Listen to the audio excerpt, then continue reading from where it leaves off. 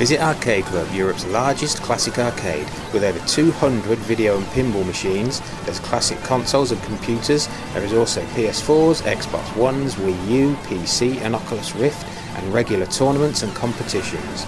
All machines are set to free play. Open Fridays, Saturdays and Sundays. Check out arcadeclub.co.uk for more details. Tenpence Arcade are proud members of the Throwback Network and the Retro Junkies Network.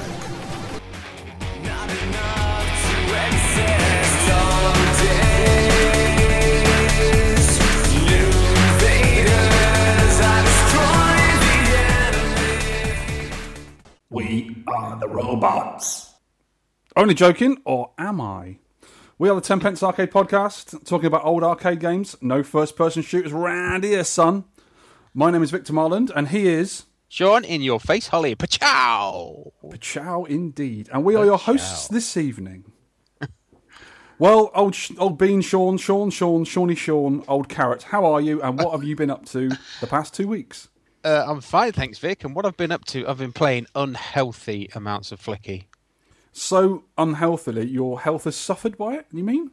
No. Have you been playing it banging your face against the wall? No. Just change that then. I've been playing amounts of Flicky. Amounts of Flicky? Yeah. Tiny amounts or large amounts of Flicky? Large, I'm being a bit pedantic here. So you carried on? Yeah, I love it. I've been speaking to John Munkus on Facebook, the unofficial world record holder. Yeah. And I've been asking him about the movements of that little annoying iguana guy called Chorro. Yes. And he said, for each individual round, the iguana Chorro moves exactly the same. It takes some time to learn his patterns, and he's not influenced at all by what you do. So that's helped me just trying to learn his patterns and keep out of the way. Mm-hmm. Once you get into loop play, which is still a way off for me, he follows the same patterns, but he gets faster and faster. So what I'm trying to do is, whichever comes first, I think get 1 million on it. Oh. And loop it, but I think I'll get 1 million first because if you can get the the perfect round from round 28 to 34, which is rescue all 8 POPOs, pew-pews, rescue all 8 of them in the time limit, which in that section of the game is 50 seconds, so it's enough time. So you get a lot longer to do it. You get 500,000 bonus. Oh my lord! So that will take me around about 1.2, 1.3 million when I get there. You can do it, Sean. You can get it if you really want. And I was so close about an hour ago. I was about 2 jumps away from doing it. Ooh! And got splatted. But it's in the mix then. You're nearly there. I'm going to do it. I love it. It's a fantastic game. Awesome. You know, a minute ago, I mentioned in the startup that we've not been playing first-person shooters around here. Yeah. That's a little bit of a lie. I've been playing some first-person shooters. Mm. It's weird for me because I don't like them. I certainly don't like modern games, but I managed to get Quake 1, 2 and 3 onto my new Mac. Because the Mac isn't really a games machine, but I've actually got the original CDs of Quake 1, 2 and 3 from the old PC days. I've still got Doom. I've put Doom on there as well. I'm hopefully going to get Brutal Doom soon. And the reason I've been playing these games, they reminded me, is I've been listening to the Maximum Power Up. They did an id Software special. They did. And they were talking about these kind of games. And they were the ones I used to play back on the PC. That when I first got a PC, I played a lot of Doom. And then when Quake came out, I lost my stuff on Doom. Quake. I absolutely love Quake. I just love the fact that it had 9 Inch Nails, which is one of my favourite bands, doing the music for it, and it was dark and gritty, and it used to scare you. I love it. So those old games I've been playing, but I play them with a mouse and keyboard like they should be played. So I'm really getting into those. And I'm also been addicted to Ladybug. A bug of ladies? A bug of ladies. I've absolutely been bitten by it. Bitten by the bug, as it were. Yeah. And the reason for that, I was playing a few 16-1 games on that cabinet I've been refurbishing. I did a nice panel for, and I've been playing lots of games I've not played before, and this was one of them I used to think I liked, and I absolutely love it now. I've been getting more and more points every time I play it, learning all little secrets, little play tips. Absolutely brilliant. Really, really like it. I've also been playing Astro Blaster as well. I had a few games of that. Not as many, but I've certainly been playing it and trying to get my high score, but I'm still not brilliant at it. You've been playing Cosmic Alan, it says here? I've been playing Cosmic Alan as well, and I got over 34,000, which is my top score. That's a huge score. It's pretty good for that game, because it's quite a low-scoring game, isn't it? I think when I was at yours, I got about 17, was it? Or even less That's than a good that? score. Anything past level 7 is a good score. Because when you get to level 7, you get a little sort of a piece in between each level. You get the big alien baddie, the big massive one. He comes across and says what level you're on. I think I got to level 9 or 10 when I was playing it. Wow. Which is good. Well I done. like it a lot. Love that game. What else have you been up to? I've been to the Batcave, the monthly Batcave. Yeah? And I did a little bit of live commentary on a Show Me Games Twitch feed of GoldenEye. Oh, Show Me Games. I've seen them on Twitter. Yes. Cool. And I was trolling him a bit by talking about Golden Axe. I said, where's the dwarf with the little potions? And he said, no, this is GoldenEye. And those lizardy things with the whippy tails. So I don't think I was very good at commentary. Anyway. Sounds fun, do you know what I realised, though? What do you realise? I was playing a shmup. I think it was called Layer Cake. Not Layer Cake. Layer Section. Yes. Layer Cake's a film with James Bond in. Ooh. I was playing that with a D-pad, and I suddenly realised, I've been spoilt with these arcade controls for so long. I just can't use D-pads. I am terrible. Neither can I. It's embarrassing. When I was setting up my Mac for different emulators and stuff, and the Mac isn't brilliant for MAME, it's really not, and I've actually had to set up an old PC just to get the MAME stuff on for the podcast.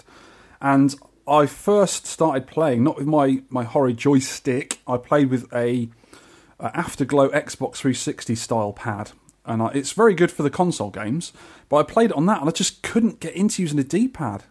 It's just not as precise, is it? It's not as tactile. You're only moving a slight amount with your thumb, with your left thumb, and I play on joystick. It depends which games I'm playing, but I play sometimes with my left hand and sometimes with my right hand, and on a pad that is impossible. Yeah, I think we've been spoiled with these excellent controllers we have now and the arcade controls, and you've got to use a stick with a shmup. You really have. I don't say spoiled. I say that's the real way of doing it. I suppose so. It's the real way.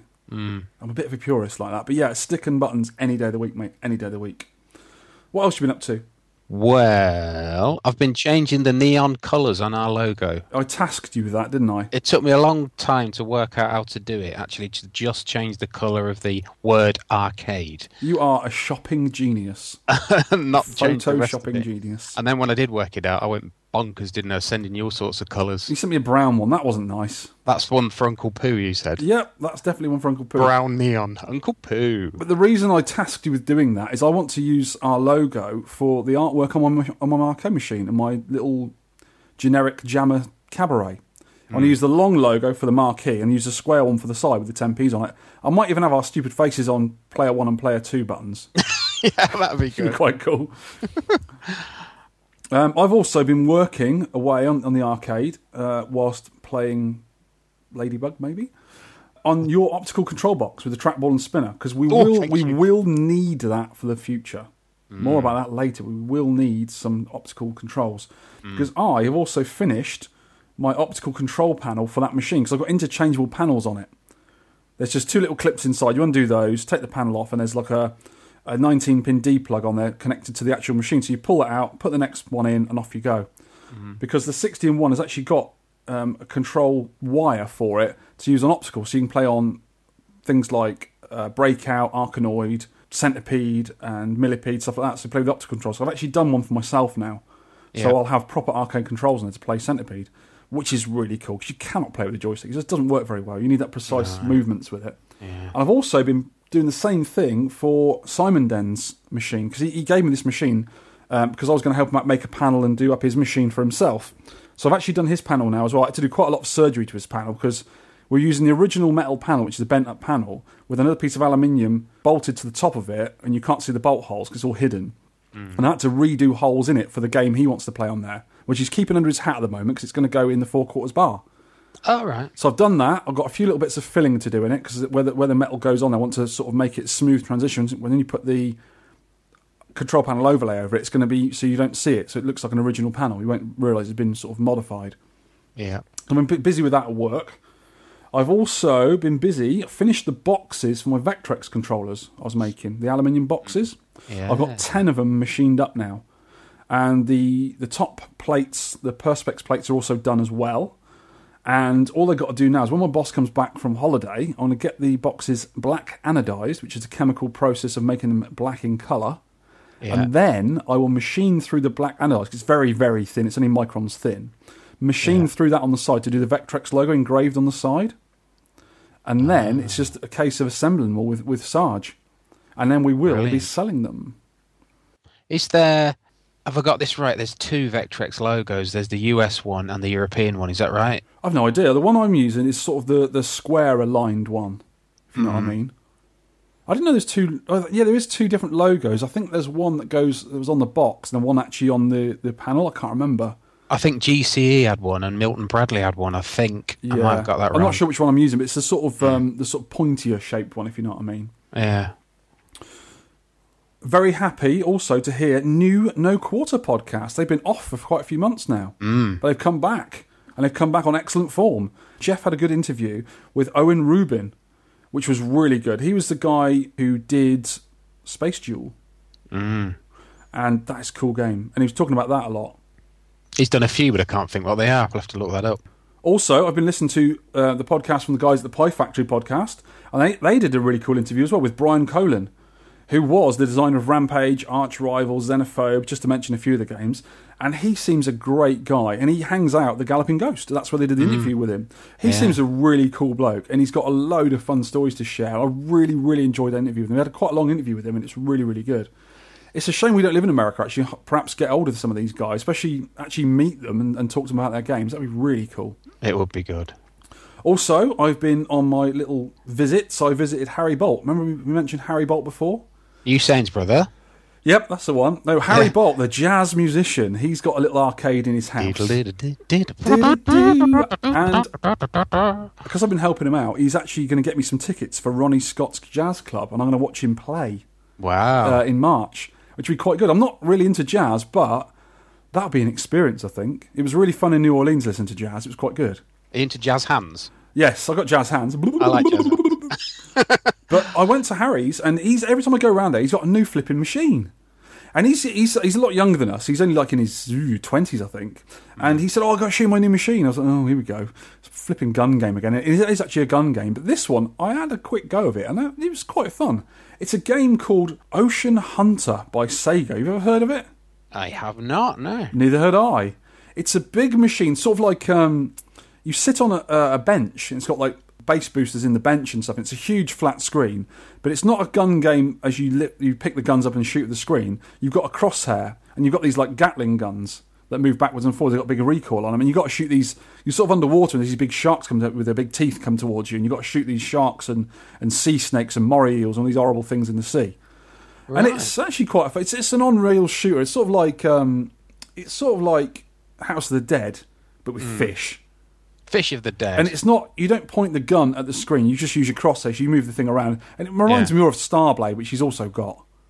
Right. Like that. But he said to me, oh, you might be able to look at this. Because I went around to help him with his Asteroids Deluxe monitor. He's got this little squiggle on the side and was going to change over some transistors. But I realised they didn't have these little insulating micas you've got to put on them so they don't touch the metal part of the screen.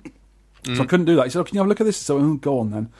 And player one's Gatling gun wasn't giving the recoil, wasn't pumping backwards and forwards when you press the button. But when I listened to it, I could hear something whirring inside. So I said, oh, the motor sounds okay. I bet you something just fell off inside. And if I remind you of last show's technical tips, when I talked about using your common sense, that is what fixed this. I said, right, let's get it apart a minute. So I undid some screws around the there's a big cowling around it, that sort of plastic guards that hold it in. And I had a look inside, and I said, I bet you something's fell off. And I got it there. It was filthy inside because it'd been in an arcade before. I said, look, told you, look at that. And he looked at it, and there's like a little sort of arm that's got a round piece that goes on a shaft, and the shaft goes backwards and forwards, and the arm, it just fell off. It got a little screw in it. It looks like it judded itself free over time, and the arm just fell off. Oh. So you could see this shaft going backwards and forwards, but it wasn't attached to the gun anymore. Or I put it back on there. It's like a little keyway shaft. Put it back on there. Did the Allen key up near it. Bosh, working again. Lovely. He was well happy. So he's got gun shooty, vibratey things on both guns now. But that was a really odd machine. I've never seen it before in the arcades. It was quite a modern game. I think it was on. Even heard of it, I think it was on Sega Model 3 hardware, which is sort of your Daytona type era. So it wasn't quite as new as Naomi. 98, 99. Yeah, that's that sort of age, I think. Yeah, it's quite a good little game, I suppose. That sort of thing. Also, this morning, my eldest boy Anthony came round, and he brought his wife and his small people with him, my grandkids. Riley is obsessed with Darth Vader, which is odd for a 3-year-old. The ability to destroy a planet is insignificant next to the power of the Force. Yes. And Ruby is obsessed with Peppa Pig, which is not so odd. Mm. I had to get him some toys, obviously, because it was Christmas recently. I didn't see him over Christmas, so I bought him some toys. Riley got a Darth Vader backpack and Darth Vader trainers, and he flipped out when he saw them and started putting all his toys in them and running around the house. And Ruby got a Peppa Pig dinosaur train and piggy computery thing that makes noise when you press the buttons. Yeah. Beep, beep, and things like that. Rolf. I also got Riley playing Pac-Mania on my Mac with a stick, with arcade stick, and he loved twiddling the stick and pressing the buttons on it. Yeah. But the thing was, he liked when Pac-Man died more than anything. 'Cause you know when it goes, woo, woo, woo, woo, boop? I was going boop at the end of it, and he kept making the noise when it died. He loved it. I actually gave him one of my spare buttons, so he's got a button to press now, so practice when he's older. Much hilarity to a 3-year-old, that. Well, anything else before we do arcade news? I think that's it, sir. Right then, let's do arcade news. Nerg, Nerg, Nerg. Alert! That's my Nerg alert, my Nerg sound. Nerg is coming in July, the start of July. And we, you and me, are going to cover the event. 2nd and 3rd of July. Yeah, we'll be there. I can't wait. I've got on to Big Phil, the organiser of the event. Yeah. And we're going to speak to him. I think he's got a bit of a cold at the moment, so we couldn't really speak to him this week, but I'm going to speak to him hopefully next week, and he'll tell us from time to time what's going on with Nerg. All the new things that are popping up. Because every 2 minutes, new things are popping up to go on with Nerg. Yep. They're announcing certain things that are coming, what games they've got there, all this sort of stuff. And hopefully we'll get some more information out of him for it. Yeah, it'd be good, that. Nerg is a really good event, and I've been planning on going since last year's event. As soon as it finished, I'm going next year. Definitely. Yeah, it's one of them. We've mentioned it quite often, but it's just one of the best, if not the best event, I think. Really friendly event. Everyone gets on with each other. There's loads of mates of ours go there. We always have a laugh. Yeah. Always go out and have a curry and a beer later on with the guys, all the sort of regulars. It's going to be a lot of fun. I'm sure it is. I know it's going to be a lot of fun already. So I'm looking forward to that. Really looking forward to that. It's one event this year I'm definitely going to. Without a doubt. Oh, no. Got to share a hotel room with you again, old Snorri. Yeah. Snoring I do like me snoring as I get older. I'm not a fan of your snoring. I seem to be snoring more. I'm going to have to smother you with a pillow. I wake up with bruised ribs, and I know why. Yeah, wife. Ow! Oof! Ah! Ooh, yeah. Yeah. I've also, on Tinternet, you alerted me to this, some arcade blogs from some of the guys who actually know, who are usually on UK VAC. The first one is Tony Temple's The Arcade blog. We've put some show notes in our show notes for some links for people to go on there. That's what they're called. It's illegal. Yeah. And you should go and listen to, or go and read The Arcade blog by Tony Temple. He's the Missile Command champion and all-round good guy. Yes. He's got an asteroids potentiometer for me so I can sort my asteroids volume out. He's going to send it to me. Oh, excellent. Lovely, lovely, lovely. So you can go and destroy my high scores again. Thanks for that. Lovely. Yep. The Arcade blog. The other one I've been looking at is Ben Foster's, who's known as Purity on the UK VAC, Arcade Collector's blog, which is full of cool stuff. He does all sorts about arcades, all sorts about his machines, his repairs he's been doing. A lot of fun. They're both really well written as well. Really interesting. So we're going to put them on in the show notes. There's a few of them, yeah. If anyone else has got the Arcade blog they want to promote, send it to us. We'll have a look at it. If we think it's pretty good, we'll put it on a show notes so everyone can look at it. Oh, yeah. Oh, yes. Right, some arcade news. Jersey Jack's The Hobbit Pinball is finally shipping after a long time in development, and it's been spotted out in wild in America. So, what, in forests and stuff, in canyons? When you say out in the wild, I think it's like it's been sold to people. That's what really. Oh, not a jungle. No. Okay. When I say wild, I mean the urban jungle. Yeah, the concrete jungle, baby.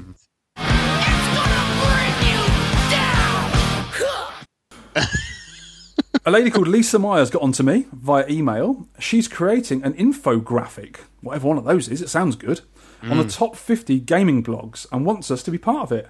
Yes, we do. Hopefully more of that in the future. We will be promoting that.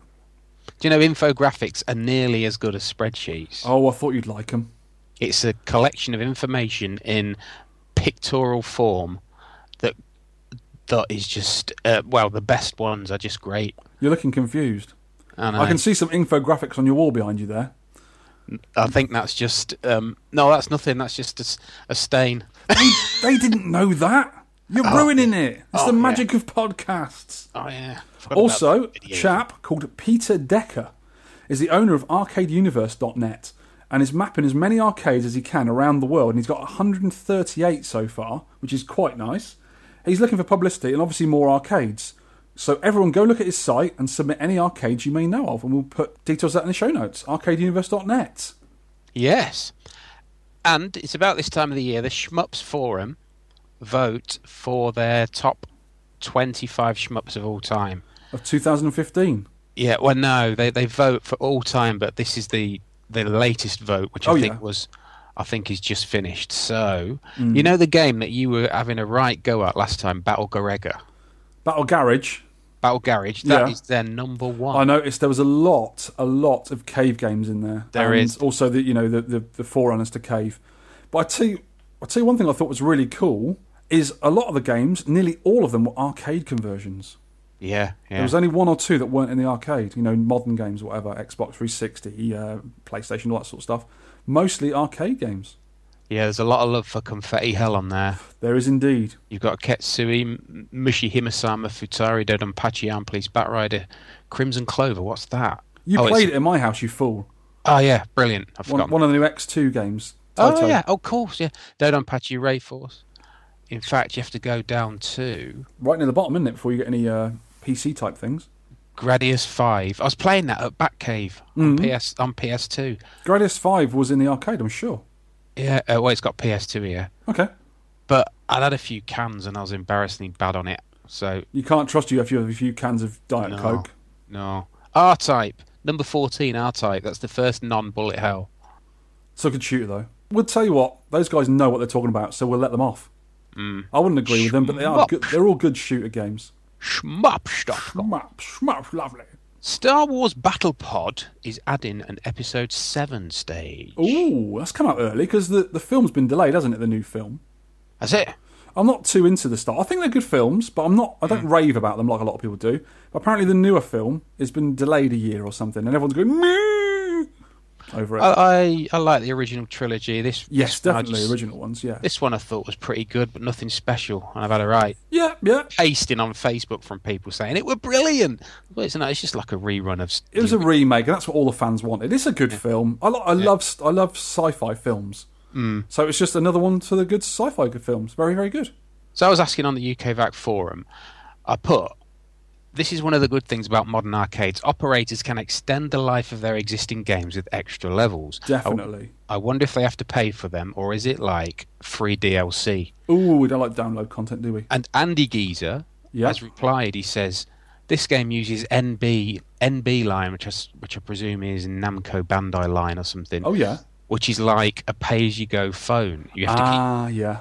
You have to keep paying Namco money for the machine to keep it operational. It has to be connected online, disconnect it, and after a period it will not boot until the game is reconnected. So that's a bit restrictive, isn't it? Well, the thing is, because those machines are earning a lot of money, I think they do that. Because also, before Namco did it, Sega were doing it. You know the little machines a lot of people convert, the Dino Kings and the Love and Berries and the Mushy Kings? Yeah. They have a little... you use cards in it, and you've got to buy the cards, and obviously spits out cards for the kids to collect and something to play the games with. But that's got a little token thing in there you need to use on it to get the game to work. And when it wears out and you don't buy a new one from Sega, the game becomes unusable. It just doesn't boot. God. So it has been used for a while. But you imagine those little Mushy King games... I think they're £1 a go, and you get one card out of each one. They fill them up with like 500 cards at a time. It's £500 straight away from a set of cards. So you can make money on them, keep making money on them all the time. And obviously Sega want their cut out of it. So, so it goes. Yeah. There was a little bit of a rumour going around the interwebs that Bandai Namco were halting arcade development, but they're not. Not true, which is Arcade good. Heroes, Adam Pratt got in touch with them, and Frank Cosatino, Senior Vice President of Bandai Namco, said there's many new titles on the way. Excellent. That's what we want to hear. Yeah. And also, Sega are doing well. Sega plans new indoor theme parks as part of global expansion. And hopefully there will be Sonic and all that IP themed. That'd be quite interesting, wouldn't it? It's actually Sega Sammy now. It has been for years, isn't it? Yes. So Sega still lives on, and, well, the name, really. And they're expanding, so that's good. Well, Sammy did stuff like Guilty Gear, didn't they? Yeah, they've done a couple. They didn't do many, but they did quality stuff, didn't they? Yeah, definitely. Also, Ground Control, the arcade in Portland, which I went to a few years ago, is expanding. Yeah. They're buying the cafe next door, and they're going to have a cafe. They've knocked it through and have a cafe with games in and stuff, so they've got more room there. That'd be good. You're not going to have to do now, don't you? I have to go back to Portland. Is that close to Chicago or not? No, opposite side of the country. 20-minute, half-hour drive. Maybe a bit more than that. Probably 30-odd hours drive, I expect. Oh, well. America's massive, man. The thing is, wife and I, we keep discussing moving to America one day. Maybe not just yet, but, the state of this country. Moan, grumble, grumble, and all that sort of stuff. Maybe we'll move there one day. Because Portland is a really hipster-type weird place. It's a lot of cool goes on in Portland and that area. You're sort of north of California as well and that sort of thing. And Seattle's not too far away as well, so that's pretty cool. I'm thinking of becoming a hipster. You've already got the beard. Yeah, I could grow the beard really long. Twiddle, put some sort of beads and things in it. Yeah, wear very warm beanie hats indoors and stuff like that. Yeah, get yourself a penny farthing. Yeah. Why not? Could do it. JAEPO, JAEPO, stands for the Japanese Amusement Expo, has just finished as we record this. Wish I could have gone to that. Tokyo. Yeah. So Arcade Heroes have done a couple of articles on that. Check that out. There's some really weird, bizarre rhythm games. One of them looks like a robot washing machine has had a fight with a large white steering wheel. I'm not sure how to take that, but I'll take it. I bet you it's a lot of fun to play. Those Japanese rhythm games, you sort of think, I'm not going to play, that's a kid's game. They're a lot of fun. Yeah. They are a lot of fun when you get into them. They're really addictive. U-Beat is the one I keep banging on about, and I wish there was one over here to play in the UK. A lot of them are reaction-based games, testing your speed and reflexes, aren't they? A lot of them. Definitely. They're really cool. Which is what you love when you're playing arcade games. Also, there's a little... For all you non-purists out there is a little article on Instructables.com entitled "The World's Most Affordable and Easiest to Build Arcade Machine." It's built out of one sheet of plywood. Well, you know me, I am a purist. Yeah. But I love that site. I absolutely love that site. They've got so many projects on there to build, and it makes it really easy for people. And this little arcade machine, it's a flat screen affair. I actually approve of it. It's very thin, and it looks like you just pick it up and pop it in a closet somewhere. Yeah, but it's the thing about that, right? It's not for us. We like the heavy old machine with the CRTs and the big control panels and all this sort of stuff. But we're lucky enough to have enough room to put them somewhere. A lot of people don't have that. They live in a small flat, or they've got kids running around. They can't leave a big arcade machine where people bump into it. This thing is absolutely perfect for them. So you can have a proper joystick, proper buttons, nice screen. And you could just use it and play games on it like they should be. And this thing's really cool, and it looks quite easy to make as well. Especially for people who are not too au fait with DIY tools and everything. I really approve of it. If the common man or woman can play an arcade machine, I'm all for it. Definitely. Yeah, it's quite a good idea. And some bad news. Rest in Pixels, Dave Needle. Who has passed away recently. He was instrumental in the completion of the Lorraine project, which became the Amiga 1000. Yeah. He was also one of the main engineers of the custom chips of the Amiga.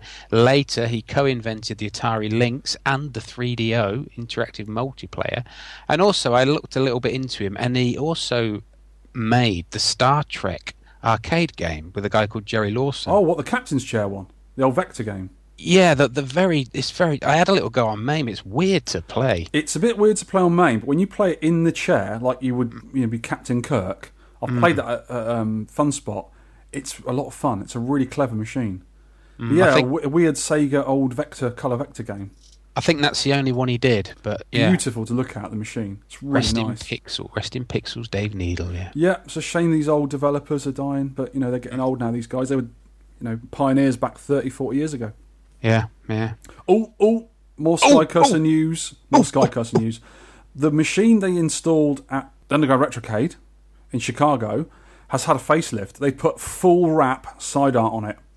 And it's got Loki, the big skull monster on the side of it. God, it looks good. It's really, really nice. The old artwork they had on the side of the machine was just a plain colour on the side. and then sort of a white logo of their Griffin Aerotech logo. This new one has got full colour artwork. It's a big monstrous skeleton head on the side of it, and it looks absolutely amazing. Yes. That is the machine that's actually in my Fantasy Arcade that we do on the bottom of our website. That is in there. It's that one. That was in my mind when I was thinking of it. Have a look at our Facebook page. There's a picture on there as we speak. It's brilliant. So nice. Yeah. That's about all the news, I think. If you've got any news out there in listener land, send it in to us. We'll talk about it. Now, as tradition has it, we do pickups.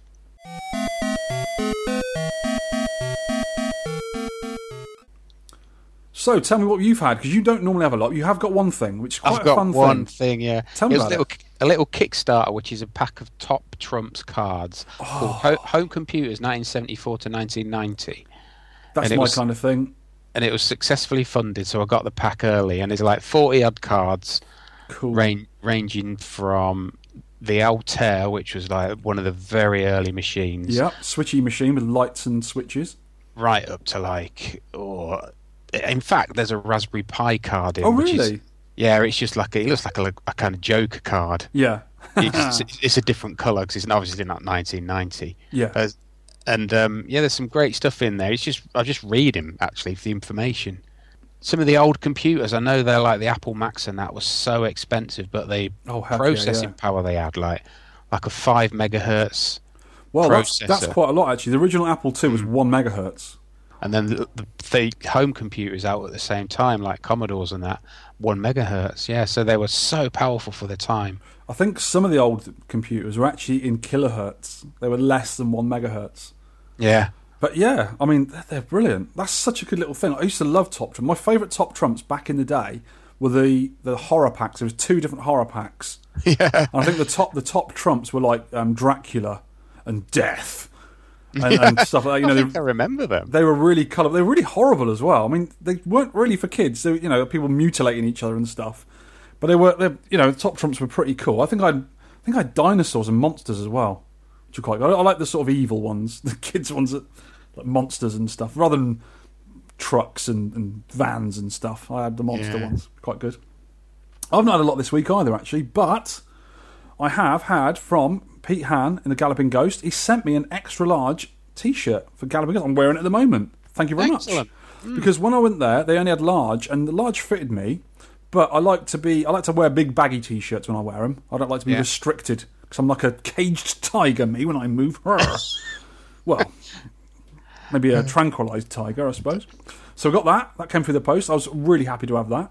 Yeah. Hopefully, I'll put on my notes here. Hopefully, my massive order from Arcade Japan has arrived, but it hasn't arrived by now.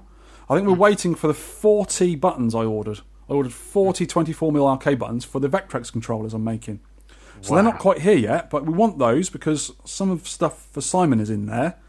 I think I ordered myself 2 more joysticks. I'm going to do another panel for my generic arcade machine, so I can put another panel there with 2 joysticks and 1 button in the middle, so I can play Rescue and Robotron and all that sort of stuff. Yeah, Robotron. Just before we leave pickups, those cards, those home computer cards, I think the Centre for Computing History have picked up about 100 packs, so they will be selling them when they get them. Oh, I might get some when we go there. So you can pick them up from there, yeah. That is quite interesting. I tell you what they should do, arcade game Top Trumps. Yeah. It's my idea, don't copy anyone. Patented, copyright, TM. Do you know, I've thought of this before. Because you could do stuff like whether it's vertical or horizontal, what processor it's got in it, what sound chips it's got in it, how popular it was in the arcade, how many different cabs they had, like cocktail, cabaret, upright, all that sort of stuff. Yeah, that'd be pretty cool, wouldn't it? Yeah, the categories would be a bit... I was thinking, like, popularity is another sort of dodgy subject. So you could say Robotron was a 9 out of 10 game, and then you could have, like, Flicky as a 5 out of 10. 1 out of 10. But maybe not, you see, because I like Flicky on Robotron. Well, you can get stats on those games to see how well they did in the arcade. You know, how much they earned in the arcade. Because obviously stuff like the big hitters would be Pac-Man, Galaxian, Space Invaders, Donkey Kong, all that sort of stuff. They made a fortune for the companies back in the day. Yeah, it's quite good. You could probably do that, I think. I was looking at it, and just to get the essential games in a Top Trumps pack, the Top Trumps pack would have to be 1,072 cards. It would. It'd be quite a big pack, wouldn't it? You couldn't even lift them. Yeah. But you can get, they did the Top Trumps for arcade people. I think Walter Day did them, didn't he? I don't think it's the top trumps, but it's collector's cards you can get. Yeah. And I think Tony Temple's on there, the Missile Command guy, and our friend John Studley, the Pac-Man guy. Yeah. And obviously people like Walter Day and, you know, all those sort of interesting people in the arcade. We're sadly not on there yet, you and me. Hint, anyone listening, we'd like a card with my silly face on it. Thank you very much. I'd love that. It would make my day. I'd have it framed on the wall. It'd be good, wouldn't it? In the toilet, obviously. You have them as business cards. Have you seen my card? Have you seen my card? I've actually got 10p arcade business cards, so I keep forgetting to put them on my wallet. I must do that so I can hand them out to people like a sort of stupid businessman. So that's it. We haven't got a lot this week. I've been busy making stuff and playing rather than collecting. Yeah. So we'll get on to feedback. Yes, there's been plenty of people enjoying the Flicky podcast. Aaron Dickman, Alex from Nintendo Arcade, Chris Smith, who actually suggested Flicky. Oh, yeah, okay. Which is a fantastic move. I'm eternally grateful. And also, we've been having a lot of praise for the 10p Orchestra. You say praise. I read complaints. I read it as praise. Maximum Paul from Maximum Power Up. He wants to know when they're on tour. So he doesn't have to attend? Actually, they are on tour at the moment in the Ribble Valley area, a number of barns to an audience of captive livestock. Okay. Is this before they go to the knacker's yard? To the abattoir? I think this just cheers them up, you know what I mean? Okay. I must, before you go any further, I have to tell the listeners, you say the 10p Arcade Orchestra. Yeah. You mean you? No, listen, we do not know who these guys are. They're secretive, they're brilliant. It's nothing to do with us two. But I can specifically, categorically state I have got nothing to do with it, listeners. Nothing. Well, rumour is they're back. They're back. Rumour has it. Yeah. Danielle Robbins has put, I may or may not have caught myself singing the tune in the car, you see. Hey, Danielle, what are you like? Fine. You're so fine, you blow my mind. And how do you unlisten to the Hey Flicky song, says Tronads? There's the first complaint. That's kind of praise. Lewis Batcave. Oh dear, Hey Flicky song is now stuck in my head. Time to get a chisel and a hammer for a DIY lobotomy. See, that's just telling me it's so good that it's stuck in his head. Yep. Like one of those little earworms that gets in there. Arch Hakon has put, not sure if he will ever fully recover from that musical interlude. No, neither will I, because when I was a kid, I really liked the Tony Basil song "Hey Mickey." Yeah, and I used to really like it because I think it was in the charts. 1983, something like that. It was about 10. I used to, because the video was really cool. It was all these cheerleading girls dancing because she was a famous choreographer. Yeah, and I like that. And you've ruined it for me. Thank you very much for that. You sent me a picture, didn't you, on Facebook, which was Tony Basil scowling. Says Tony's not happy. Not happy. This is why I don't let you edit the podcast. Yeah. Just wait. There's more to come, Vic. It's amazing. So I've heard. They've messaged me. Anyway, real feedback. Another one from Danielle. Thank you, Danielle, for your feedback. Thank you so much for the... Did you say resident ping? It's a resonant ping. She was listening to in the car, so she couldn't hear properly. But it's nice to hear someone else records us to CD and listens in the car. Perhaps she didn't know. Maybe not. John Munkus, who's our resident, not our resident, a resident decent games player who seems to know quite a lot about these games. Yeah. Loving the podcast, really great stuff. Would like to point out, though, that the arcade version of Flicky does not give you a congratulations on the credit screen. That's the Mega Drive version when you get to level 48, is it? Or is it double that? I think it might be 48 on Mega Drive. It loops at 48 anyway. Yeah. Likewise, the speed does not reset on the arcade version until you overflow the counter that tracks which round you're on, level 99. Very excited for the Astro Blaster podcast. We'll try to participate in the scoring contest for that. Would like to point out that the Arcadia Retrocade Mappy sits right next door to Flicky. It's a nice Talked little about Mappy, didn't we? Yeah. Gary James Harris says Flicky was a cracking game on the Master System. The Master System as well. Cool. Maximum Paul from the Maximum Power Up. Listening to the latest 10p Arcade podcast while stripping. The wallpaper in the front room. Oh, you cheeky chimp. Cheeky Great episode again, guys. Ollie Alpha 1 saw my Flicky high score table and he's disappointed that my initials are not IYF. In your face. They're SAH. Yes. Sean Arsenio Holly. Alice is my middle name. Okay. Ed Horse, with his hooves. Loves the picture and the podcast. Thank you. Excellent. Ian Ski, the podcast is still just as charming and as interesting as you. That's nice, thank you, Ian. He uses those terms loosely. Very loosely. I first heard of Flicky from one of the computer mags in the 80s. It was used as a surprise game in a tournament they held. Ooh. I always thought it sounded cool, but never even saw a picture of it until I tried it out in MAME many, many years later. Mm-hmm. Strangely, my partner's daughter some years ago mentioned a game about saving baby birds she had played on the computer. Having heard of this game, I said it was called Flicky, and yes, it was. Oh, it's nice that when you find a game.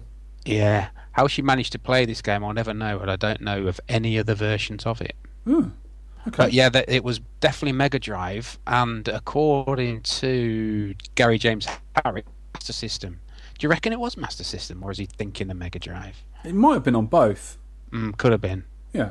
Bobby Idod has got in touch to tell us that Monster World 4 on the Mega Drive has also stolen my harumph word. Yes. They may have used it before me, but I still like it. Harumph. Harumph. Oh, here's one. Yes. What, no Sarge feedback? We've not heard of him for a while. He's been laying dormant, I think, in a state of stasis. Or maybe not. The Vectrex, isn't he? Vectrex I actually got a hold of him because I text him quite a lot about this stuff we're doing, the Vectrex and that. And he listens to us late at night in bed. I think it sort of sends him off. And he forgets his feedback. He thinks of it, and the next morning he forgets. However, he has been busy with his latest project of making a nice little circuit board that takes care of the volume, test switch, coins, service, and a degauss button on an arcade machine, an all-in-one board. Because he makes all sorts of PCBs up. He designs them in this, I think it's called EagleCAD, they use for designing PCBs, and then he sends them off to China to get actually produced. And he makes them, and he does a really good job of them. Yeah, so I've got a few of these made before, actually. He's done some right interesting ones. So, Sarge, get in contact, mate. Yep. So just a minute, we'll give him a quick... Resonant ping. Yes, if you want more of them, more contact, please. Sir Daniel of Smashington. Yes. Another great podcast from the guys at Tenpence. Nice to reconnect with the dulcet tones of Messrs. Sean Holly and Tenpence Arcade. Tenpence Arcade, we're live on the air. Yay! Oh, that's awful. I couldn't keep that up. Alex, Chucky Egg. Great podcast, guys. Would be amazing if you could get Rick on the show to talk about his Nintendo collection. He's talking about Riddick Rick. And I've sent Riddick Rick some questions, but he hasn't got back to me yet. So hopefully we'll get him on all the way from America. Oh, excellent. That'd be cool. Dabby X. Brill Lads, another great one. Like the tech tip, and gotta say, I sometimes fall into missing the obvious. I wonder if Sean fancy them fruity teas. Oh, you know, you said you don't like tea. Oh, yeah. You know, you're some sort of freak that doesn't like tea. What the heck is wrong with you? You might like those fruity teas. Well, I call them toilet teas. We went for a walk today, just before this podcast, out in a nice country area where there was trees and stuff and grass and mud. And we went to this barn what was selling, stuff. And wife had a red fruit tea. Ooh. I didn't even like the smell of it. It was like a strawberry smell, but then there was the undercurrent of that nasty tea smell. Get out. Out! Out! You're fired. Tin, one of our favourite of all materials. Brother of Bronze. Things have got a lot busy, but still finding time for the 10 pence on his travels. Excellent podcast as usual, and even the last one wasn't harmed by the mic foo. Again, my fault. And yours. Thank you both as ever. Benson Rad, another great podcast. Loving the Paperboy music in between segments. See, that was my excellent editing. Okay. It was good editing. Very good. I took one game and then took all the bits out of it all the way through. It's good, that, wasn't it? Anyway, a fine choice indeed. Yes, it was me that gave you those Turpin cocktail cards. That's you. He just sort of ran past and thrust them in my face. I went, thank you very much. Thought you might like them, as you mentioned your love for the game a fair bit in the podcast. Was also hoping it might be a nice icebreaker to introduce myself for a chat. I think you were making tea at the time, so it was a bit preoccupied. Hey, about tea, Holly. How can you not like it? Bah. Absolutely. Well, Mr. Benson Rad, I would love to have spoken to you. I was a bit wonky that day. I'd love to have spoken to you. So next time you see me, grab me, I'll buy you a drink, and we'll have a chat. Yeah, excellent. Been loving all the recent podcasts and the recent USA special. Always very enjoyable and helped my Jane journey. He goes on a Jane journey. Go on a journey through Jane. No, Train journey, you sounds fool. bad. Train journey pain. See, it's one of them rhyming things. Keep it up, he says. We will keep it up. Thank you, Benson Rad. Uh-oh. There's a UK biscuit drought.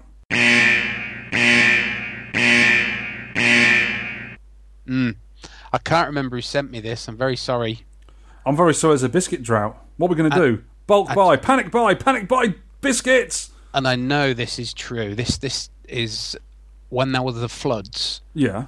I think it was the McVitie's factory got flooded. Please don't. No. And I know this is true because when I went to Asda a couple of weeks ago to buy my custard cream stash, they had a different supplier of custard creams, and I've tried some and I do not like them, so I've actually threw them away. I just didn't like them. They were weird. I always flavour. do that with custard creams. When I find them in the biscuit bar, I'll just chuck them out. So I'm waiting for the custard creams to get back in Asda, the proper ones. The old school ones. Yeah. Right, that's just the daft feedback sorted out. Please keep sending. We love them and we will read them out. Yes, thank you. Shout outs. RGDS, I'm going to give them a shout out for their A to Z of arcade games. Me too. It's a great idea. I've just listened to it and we are going to steal it. Yeah, we're going to do about it, Godoy. He has just become a granddad, actually. Shout out to Andy Godoy, just become a granddad. Yes. And Garen had some cool back in the day stories about his local arcade. I love listening to stuff like that. Yep. Also, much loveliness from those guys about us. They mentioned us all through that. Yes. Very nice to hear. I'm also enjoying the A to Z shows. They didn't just do A to Z of arcade games. They've done A to Z of Game Boy games. They've done A to Z of Mega Drive games. I think they've done SNES. And they're going to do all sorts of computers as well. So I'm looking forward to those. I wish I'd thought of it before them. How dare they think of things before us? We can try and do one, can't we? We'll just steal it. Yeah, we don't care. We'd end up arguing over all the games, though, wouldn't we? There's loads. I actually sent them some fun tweets saying, what about Dig Dug? What about Donkey Kong? What's wrong with you people? Yeah. But there are so many. So hopefully they'll revisit and we can join them. There's going to be some sort of collaboration between us before long. Yeah. Us UK boys. Because I do listen to their podcasts a lot.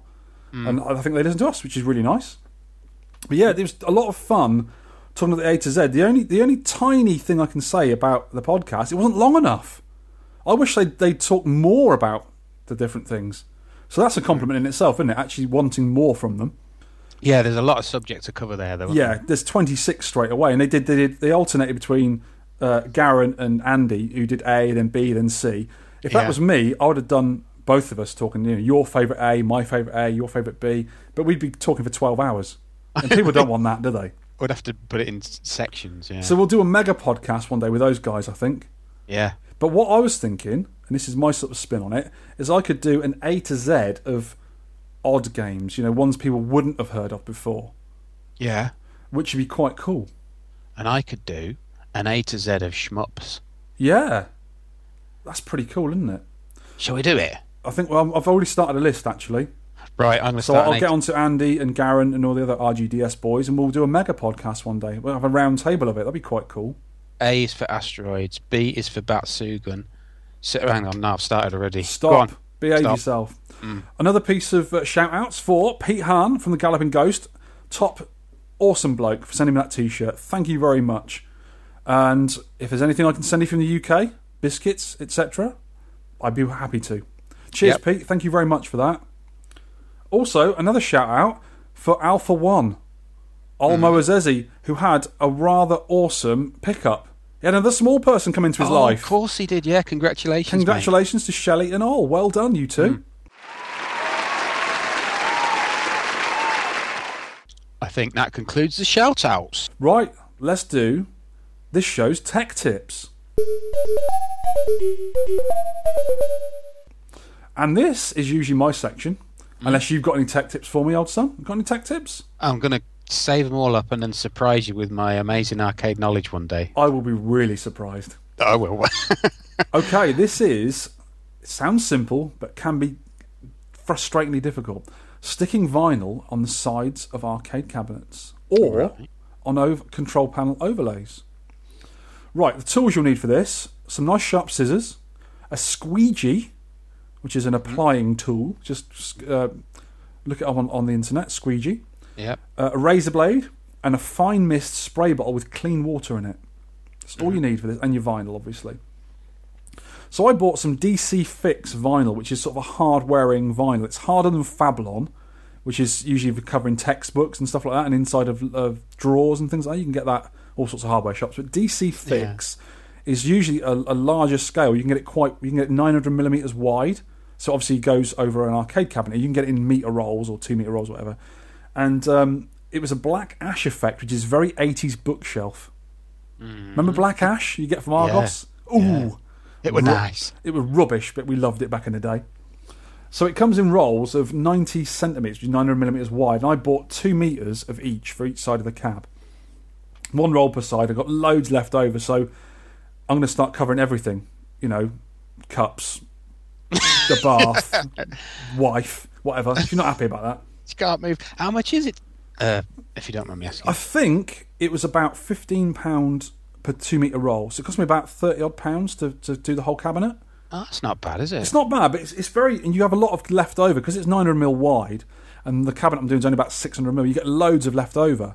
And you can use it for covering all sorts of stuff. Control panels, little joysticks for, little horror joysticks, boxes. You can do anything with it. It just makes like a rubbishy old MDF box that you might be making, or a little project box, look like it's made of wood. Sort of old school wood. You can get all sorts of different colours and textures. You can get like granite looking things, you can get different wood textures, you can get carbon fibre effect. It looks quite nice. It's quite a cheap way of doing it, because the actual melamine that goes on the outside of these coated woods is quite expensive. You need to glue it on with hot glue, and it's quite difficult to work with as well, and you've got to router bits off. So this is a real cheap way of doing it. It looks quite nice. So what have you got below the control panel, the coin door area? You can put some more of it on there, can you? Or? You can, but that part of the cabinet is like a coated wood anyway, sort of a black, like you get on a tabletop. And that is actually quite neat. It's quite neat, so I've left that alone. Right, just giving it a bit of a clean. But so the sides mainly, and the top of the cab as well. And obviously the control panels I've been making for it, the interchangeable control panels, I've put the carbon fibre effect on there. It looks really nice, and it's quite hard wearing as well. So it's instead of having a metal panel under your hands where you get cold hands, it sort of warms it up. It keeps it warm as well. Yeah. So you don't get freezing cold. You don't want cold hands when you're playing arcade machines, do you? No, it's not good. So, first things first. You've got to ensure the sides of the cabinet are filled and sanded and clean. If there's any dinks in there, any knocks, fill them in with P60, I think it's called, or some kind of wood filler, and then let it go dry and sand it nice and smooth. When you've sanded it and everything, go over it with a hoover, or a vacuum cleaner, and hoover all the dry bits off, and if there's anything else on there, sand it flat and clean it. You might want to give it a clean with a very sort of fine mist of white spirit, or something that evaporates, so it's not got any residue on there. So it's nice and clean and dry. That's essential to have it clean and dry. Make sure this is done in advance, and you've treated the wood if need be, and everything is smooth and sanded down. I can't go on about how important it is to have everything smooth, because if you get anything underneath this vinyl, it shows through like a sore thumb. You'll have little bumps in it, and when it gets stuck to the vinyl, because it's sticky back vinyl, you can't get it off. So make sure it's very clean when you do it. So lay out your vinyl on top of the cabinet, because it comes in rolls. You've got to lay it out and put some heavy things on it to flatten it out, because it will just roll up all the time otherwise. And then leave it maybe for a day or so, nice and flat on top of the cab. Put the cab on its side. Make sure before you turn the cabinet over, everything inside is secure. Nothing's going to fall out. You're not going to have PCBs flying around inside. You're not going to have heavy transformers falling and breaking something. The monitor's all nice and secure inside. If in doubt, take it out. I usually take the monitor out of my cab, because it's actually quite easy to get it in and out of that cabinet. And it's on a board, so I uncouple the wires holding it in and just slide it out and put it somewhere safe. Because then the cabinet is a lot lighter to move around as well. Because the heaviest thing in the cabinet is the monitor and then the transformer, and you don't want anything like flying around inside. So make sure everything is secure when you turn it on its side. So turn it on its side, lay your vinyl on there and put some weights on it just to hold it down. The longer you leave the vinyl in a flat state, the better. It should roll up like a rolly-up thing if you remove the protective backing. Because it also tries to get in the position it's been into a long time, so it's obviously rolled up. Yeah. So what you need to do now is spray a thin layer of water from your mist spray bottle on the side of the cab. You don't need it absolutely soaked, just a very, very thin layer of water. Yeah. This might sound alien to sticking something down, putting water on it. I used to think that until I saw Riddick Rick doing it. And also I read Muddy Music's guide on the UK VAC. They've stickied a guide on on the posts there telling you how to do this, because he does all the artwork as well. Yeah. I watched Riddick Rick doing it, and it looks so simple. It makes it 100 times easier. It really does. I've done side art before, dry, and you get air bubbles in it, and you get kinks in it, and you can't get it off again, and you take paint off when you try and unstick it. Very easy doing it this way. Very easy. So you spray a thin layer on there, and what I do is I remove the top, usually first, about 6 inches of the backing, and snip it off with your scissors so it's out the way. And then you stick this onto the top of the cab, nice and straight. And what I do is, before I do all this as well, I just missed out one there, is you snip off all the excess of the cab, because obviously the cab is not rectangular shaped. Yeah. But leave on about an inch all round, so you've got, you can get it on there without missing off a bit. And then stick this down on top of the cab, and use your squeegee and push out from the middle outwards to the sides. And what this does, it pushes all the water out and all the air with it. So it makes it a lot easier. And have a look from a different angle. Look down through it to make sure all the air bubbles are out the way. And they're easy to see. You can see them a mile away. And if you keep pushing it with the squeegee, not too hard, it'll just push the air out and all the water out the side. So you have water going all over your feet. But like that. Do not push too hard, because you can actually scrape the vinyl if you're not careful. But the squeegee has got like a sort of a smooth edge, material edge on it. Yeah. So it's easy to wipe it around. It sort of glides across it quite easily. So don't push too hard, you might rip it. But it's quite easy to do it. You don't need to push very hard to push the water out. The water sort of glides out, if you know what I mean. So when you've done that and you've got the first 6 inches or so secure, pull off more of the backing paper, hold it up in the air as you squeeze out from the centre outwards, pushing it down, and just go inch by inch, do it, take a bit more backing off, keep doing it until you've got it all on there. It honestly is as simple as it sounds. It's quite easy, but if you've ever tried to do one dry, it's a nightmare. Doing it this way makes it really easy. And we'll also link in the show notes to Riddick Rick doing it on one of his videos. He makes it look really easy. It's a walk in the park to him. So you've got it on, and you've got like an inch all the way around, haven't you? Yeah, you leave a bit of excess on there. So when you put it on, if you had the exact shape of the cab on there, and you put it on slightly at a wrong angle, when you get to the end of it, you'd have a bit missing on the cabinet. You don't want that. Yeah. So if you leave an excess on there, you're covered. And then when you've squeezed all the water out of it, and it's all nice and flat on there, and your backing's all safely in the bin out the way, you've done it all then. And what you should do is go down to eye line and look at it on an angle. Make sure all the air bubbles are out the way. Yeah. And what happens then is you'll have a backing all the way around. What I normally do is leave it for a day to absolutely adhere and stick properly. And then you get your sharp razor blade or a sharp sort of X-Acto knife or scalpel, and then you just go around the side of the cab, just using the edges of the wooden cab to slice off the bits around the outside. Right, and it makes a nice clean cut. Nice clean edge, yeah. It's really easy. It's quite satisfying cutting that vinyl off. It just comes off in one long strip, nice and smooth all the way down. It's really easy. And then you put your T-molding on or whatever afterwards. And it's so satisfying getting all that water out and just squeezing the air bubbles out. If you ever tried to do a dry one, because the sticky is quite tough when it sticks down, it's quite sticky. When you try and squeeze the air bubbles out, they don't move. They just stay there because everything's stuck around it and you've got air in the middle. When you've got the water there, it allows it to just glide out. And as you press down, it's sticking to the flat area as you're pushing it down. It makes it so much easier. I know people have actually ruined side art before, expensive side art, because they've got it stuck on there and they've kinked it or they've pushed it too hard and put a hole in it or whatever, and it's just a nightmare. But a little bit of water on there makes all the difference. Wow. And it looks so nice when it's done, because you get this sort of old, got scrapes in the side and maybe some graffiti on the side of it, and you've got bits where you've filled in and sanded, and it's all because the filler I use is bright pink colour, and it looks awful. But when you get this nice smooth brand new edge on there, it makes the cab look brand new. It looks lovely. So yeah, that's it. Awesome. It's that simple. But people who don't know the water trick will struggle. So everyone, cover the side of your cabs. Or don't. The main thing I'm trying to say is don't be afraid of doing side art. So a lot of people leave it off thinking, it's too difficult. They have bad trouble with it before, and I have as well, speaking from experience. But this is the easy way of doing it. Very good. Right, here's a section we're going to get onto now. I'm not looking forward to. I am. The musical interlude. Okay, so I've been in touch with the Tenpence Orchestra. As I say, they're not available for comment because they are touring a large number of barns in the Ribble Valley area. And they're in your mind. In your face. So in reference to this podcast featured game, the 10 Pence Orchestra are going to perform 4 Hour Pleasure. I thought you said 4 hours then. Oh my god, I just got really panicky.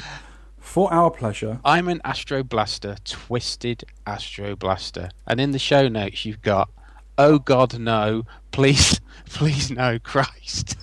Yeah, we'll leave it at that. Take it away, the 10 Pence Orchestra, brackets not featuring Victor. Fighter pilots needed in Sector Wars. Play Astro Blaster. Fighter pilots needed in Sector Wars. Play Astro Blaster.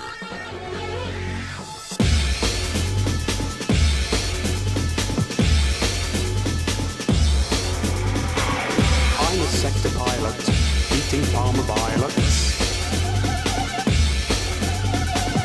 I'm a hidden bonus, munching Dunkin' Donuts.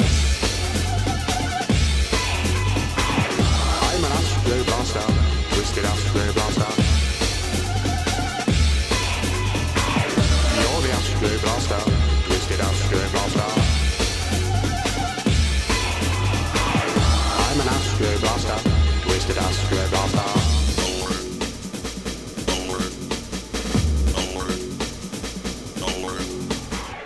I'm the artful dodger, high score table lodger. Oh yeah. I'm the master docking, wear your mother's stockings. Ooh yeah. I'm an Astro Blaster, twisted Astro Blaster. You're the Astro Blaster, twisted Astro Blaster. Oh yeah.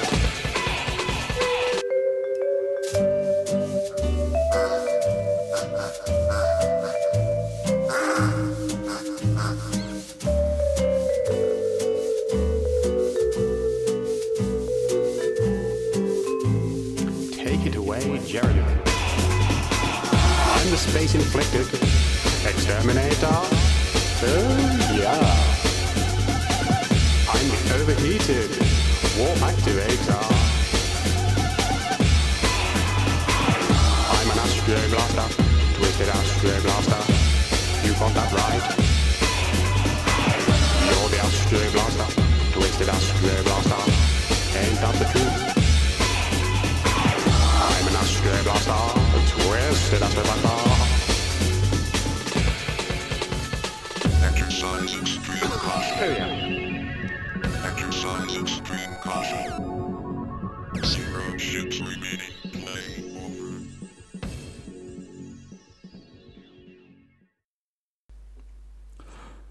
Oh my god.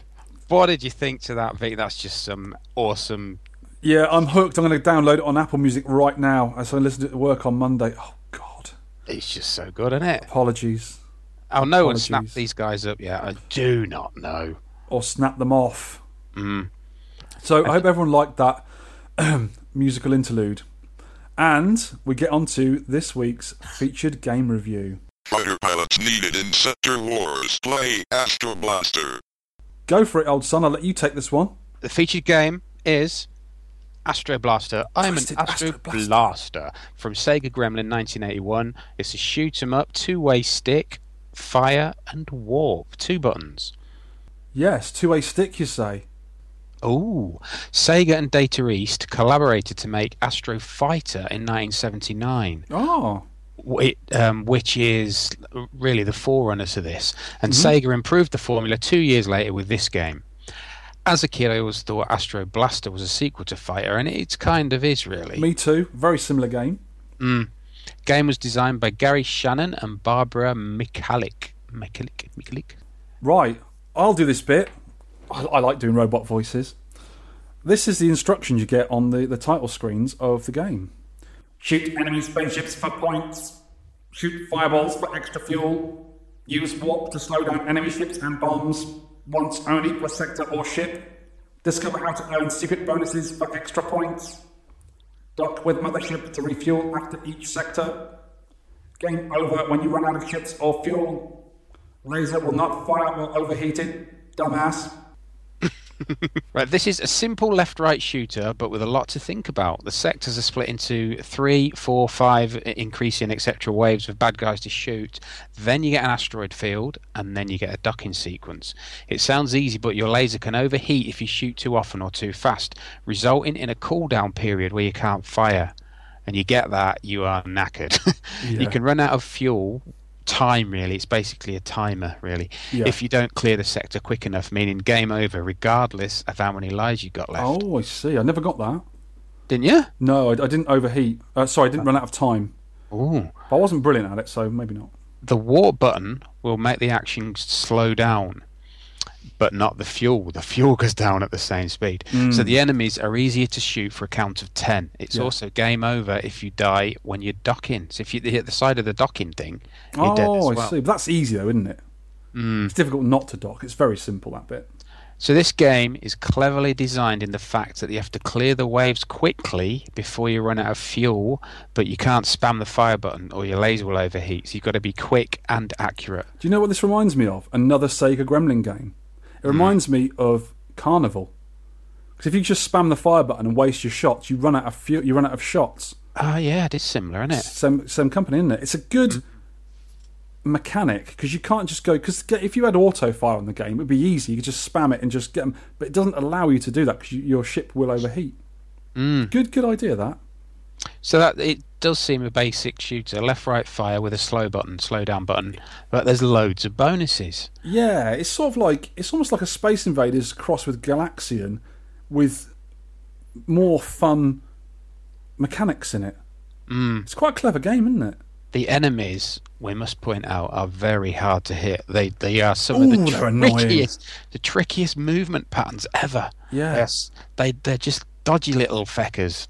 They are horrible things. They just wobble around all over the place. It's quite frustrating trying to hit the damn things. Yeah, these bonuses, MAME Info says they were bugs that were left in the program. Nah, I'm not sure of that. I don't think that's right. There's 14 of the bonuses, even though the numbers range from 1 to 25. Oh. And I'll give you some of them because they are good. You get 1,000 points for shooting all the enemies on an attack wave without missing. Yeah. So when I get to the game, when I get to the level where the horizontal guys go across, slow it down. Yep, that's exactly what I do. Shoot all the bad guys because they are hard to hit. Yeah. Don't miss. You get 1,000 points, and you also get a 700 point bonus for shooting all the enemies before they exit the right side of the screen. And there's a pattern to doing them. You've got to get them from right to left on those horizontal ones, haven't you? Yeah. So you get the rightest one, then the next one to it, and the next one to it. So you can actually get 3 bonuses in one go doing that. They accumulate the bonuses, don't they? Yeah. Yeah, that's good. You can get 2. You can get 1,700. That's right. Yeah. You also, if you don't move when you're docking, because the docking is dead easy. Yeah. But when you get through the asteroid field, by the way, you can shoot the fireballs in the asteroid field to top up your fuel. Extra fuel. So if you're almost out of fuel and you get to that section, you can almost save yourself. Well, you can save yourself by shooting the fireballs. Yeah. If you sort of finish that asteroid wave in roughly the centre of the screen, you don't have to move to dock, and you get a bonus for not touching the joystick and docking. I got that one as well. And there's a position on the screen where they call it the paint scraper, where the right or left side of your ship scrapes the docking arm of the mothership, and you get 1,500 points for that. That's a really weird bonus to get for being rubbish. Basically, yeah. Just smashing your spaceship up a little bit, you get bonuses for it. Eh? It's really hard to do. I've only done it a couple of times. Most times you die. Yeah, I think if you go too far to one side, you'll smash up and you'll die and you'll lose the whole game. And there's more bonuses for shooting the enemies in proper order. Now, the proper order apparently is the order they appear on the screen in. Okay. So some of them have got really weird patterns. Some just go from right to left, which is easy. Yeah. But some have got a little sort of... They're even worse from their movements than the ships in Moon Cresta. Yeah. I don't like their movements because they're really hard to hit. They just don't make it easy for you. You've got to learn them, actually. Tricky monsters. Yeah, you also get another bonus of 600 points for not letting your laser temperature get into the critical area of the gauge. Oh, okay. Of your laser gauge, 600 points. And you get 500 points for not dying during the sector, which you get just before you dock in. Yeah. So there's a couple of really cool sites. One's called donhodges.com, where he's talking about the bonuses, and I think he is the guy that's discovered these bonuses and put them into MAME info because he's gone into the code. Oh, I see. He's actually worked out properly. Yeah, and he says all these people that have been trying for years to find all 25 bonuses. Yeah. There isn't 25. There's only 14. They're numbered 1, 3, 4, 9, 12. They don't go up sequentially. Yeah. Yeah, because I think some of them were like unused ones they did as well, weren't they? And thanks to Neil1637 for sending me that link, donhodges.com. We'll put a link in the no shows. Yeah, indeed. And John Munkus sent us a link to the Cutting Room Floor, which is a great site. It's really interesting, isn't it? Loads of stuff in there to look at. The code of the ROMs. Yeah. And that is interesting because it shows you we are playing revision 3 of the game. Yeah. Because revision 1 and 2 were deemed to be too hard to play. They flipping are as well. They were supposed to be so hard to play, but when you look at it, the Cutting Room Floor has worked it all out. In revision 1, you get 5 waves of enemies to kill in sector 1, so people were just struggling with that. And you get 5 in 2, 6 in 3, 8 in 4. But the revision 3, when we're playing it, the one we're playing, by the time you get to sector 4, it's actually harder than the original revision 1 because there is 9 waves of baddies to shoot. Oh, in each sector? Oh my god, that's loads. Before you get to the asteroid field. Yeah. So I never cleared sector 4, and I know one guy that did, who we will talk about in a bit. But the idea of that, I think, is to lure people in with the easier levels at the start. Because if you went on a game for the first time and you got killed in 10 seconds, you're not likely to put money back in it. But if you can get good up until, say, level 4, which is when they want to get as much time and money out of you, that's when it gets difficult. And that's how it should be. Easy to play and easy to get used to, but hard to master. Yeah. That's probably why they did it, I think. Excellent. This shmup is a lot more about aiming than it is dodging. It's like the opposite of a confetti hell, as you call them, Definitely. I suppose. You don't just flap bullets all over the place and have loads of bullets flapped at you. Yeah. But you've got to be precise. That's why the person who did well at this game did well at it, because he's very precise with his shots. He's excellent. Also, during the fuel stage, critical, when it starts speaking, the speech is great. We'll get onto that. Everything is double points. Yeah, double bubble. Fuel stage critical. Any more play tips or secrets to add, Vic? I don't know really, because there is quite a lot to this game. It's a simple game, left, right, fire, and your slow down button. But there's a lot to it, isn't there? The patterns are different. There's loads of things to do with, especially because the game changes when you put your slow-mo button on, your warp button, because you can still get killed by the bullets and stuff. So you've got to sort of position yourself carefully to hit the bad guys and also let them all on the screen at the same time. And it counts down. And when you get rid of that, you've only got 1 per sector or 1 per life. So you've got to use it sparingly. Yeah. So it's good. It's a clever little game how it works. Whether they did this, it's like we've spoken before about things like Donkey Kong. There's the little extra play tips and little secrets in that and sort of little quirks. Did they mean to put them all in there, or were they just a happy coincidence? Yeah. But yeah, really, really quite well balanced, this game. Difficult still. Yes. But I can't think of any other play tips. Just shoot things, but try not to shoot too quickly. And if you are missing a few, slow down a little bit. Let your firings cool down a little bit. Then just pick them off when you can more accurately. So don't go mad at it, I think, is the best tip for the game. Yeah, there's some areas where if you take too long on a wave of enemies, you know you're not going to have enough fuel to get to the end. Yeah. So sometimes I use my slowdown. I sacrifice a life because you get 1 warp per life or per sector, whichever comes first. Yeah. So sometimes I sacrifice a life, so I've got another warp to slow it down.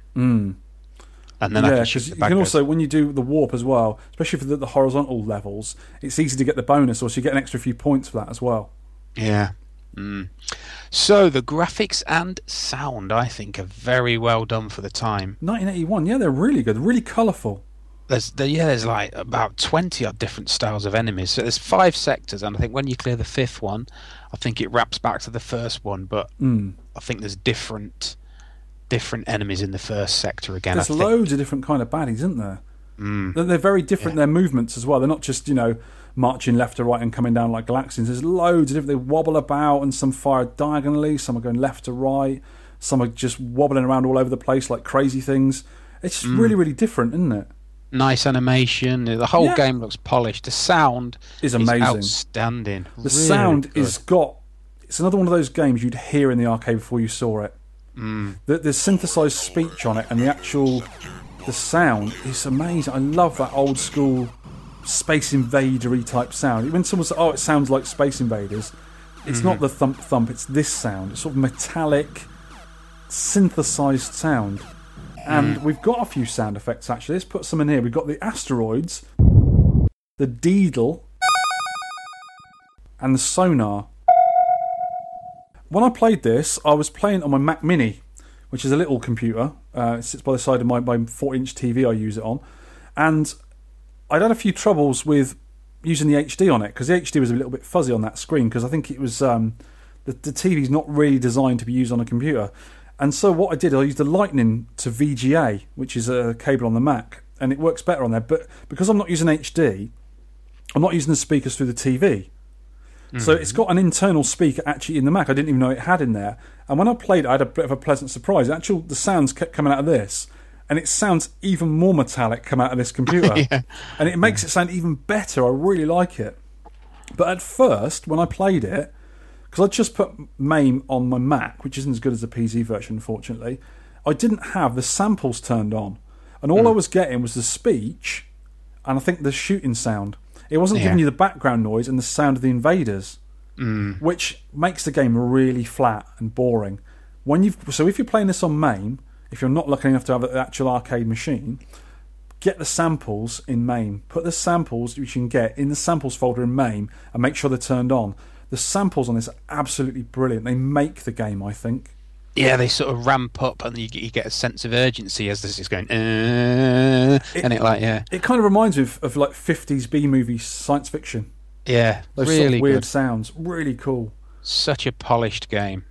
So you can tell how good the sound were on this. This actual PCB I've seen one of these. It's a 5-layer stack of separate boards held together by ribbon cables, and it's no wonder the sound's so good. It actually uses 2 separate boards for the sound. One dedicated to the speech and one dedicated for the other sounds. That's how good the sounds are on this. It uses its own boards for it.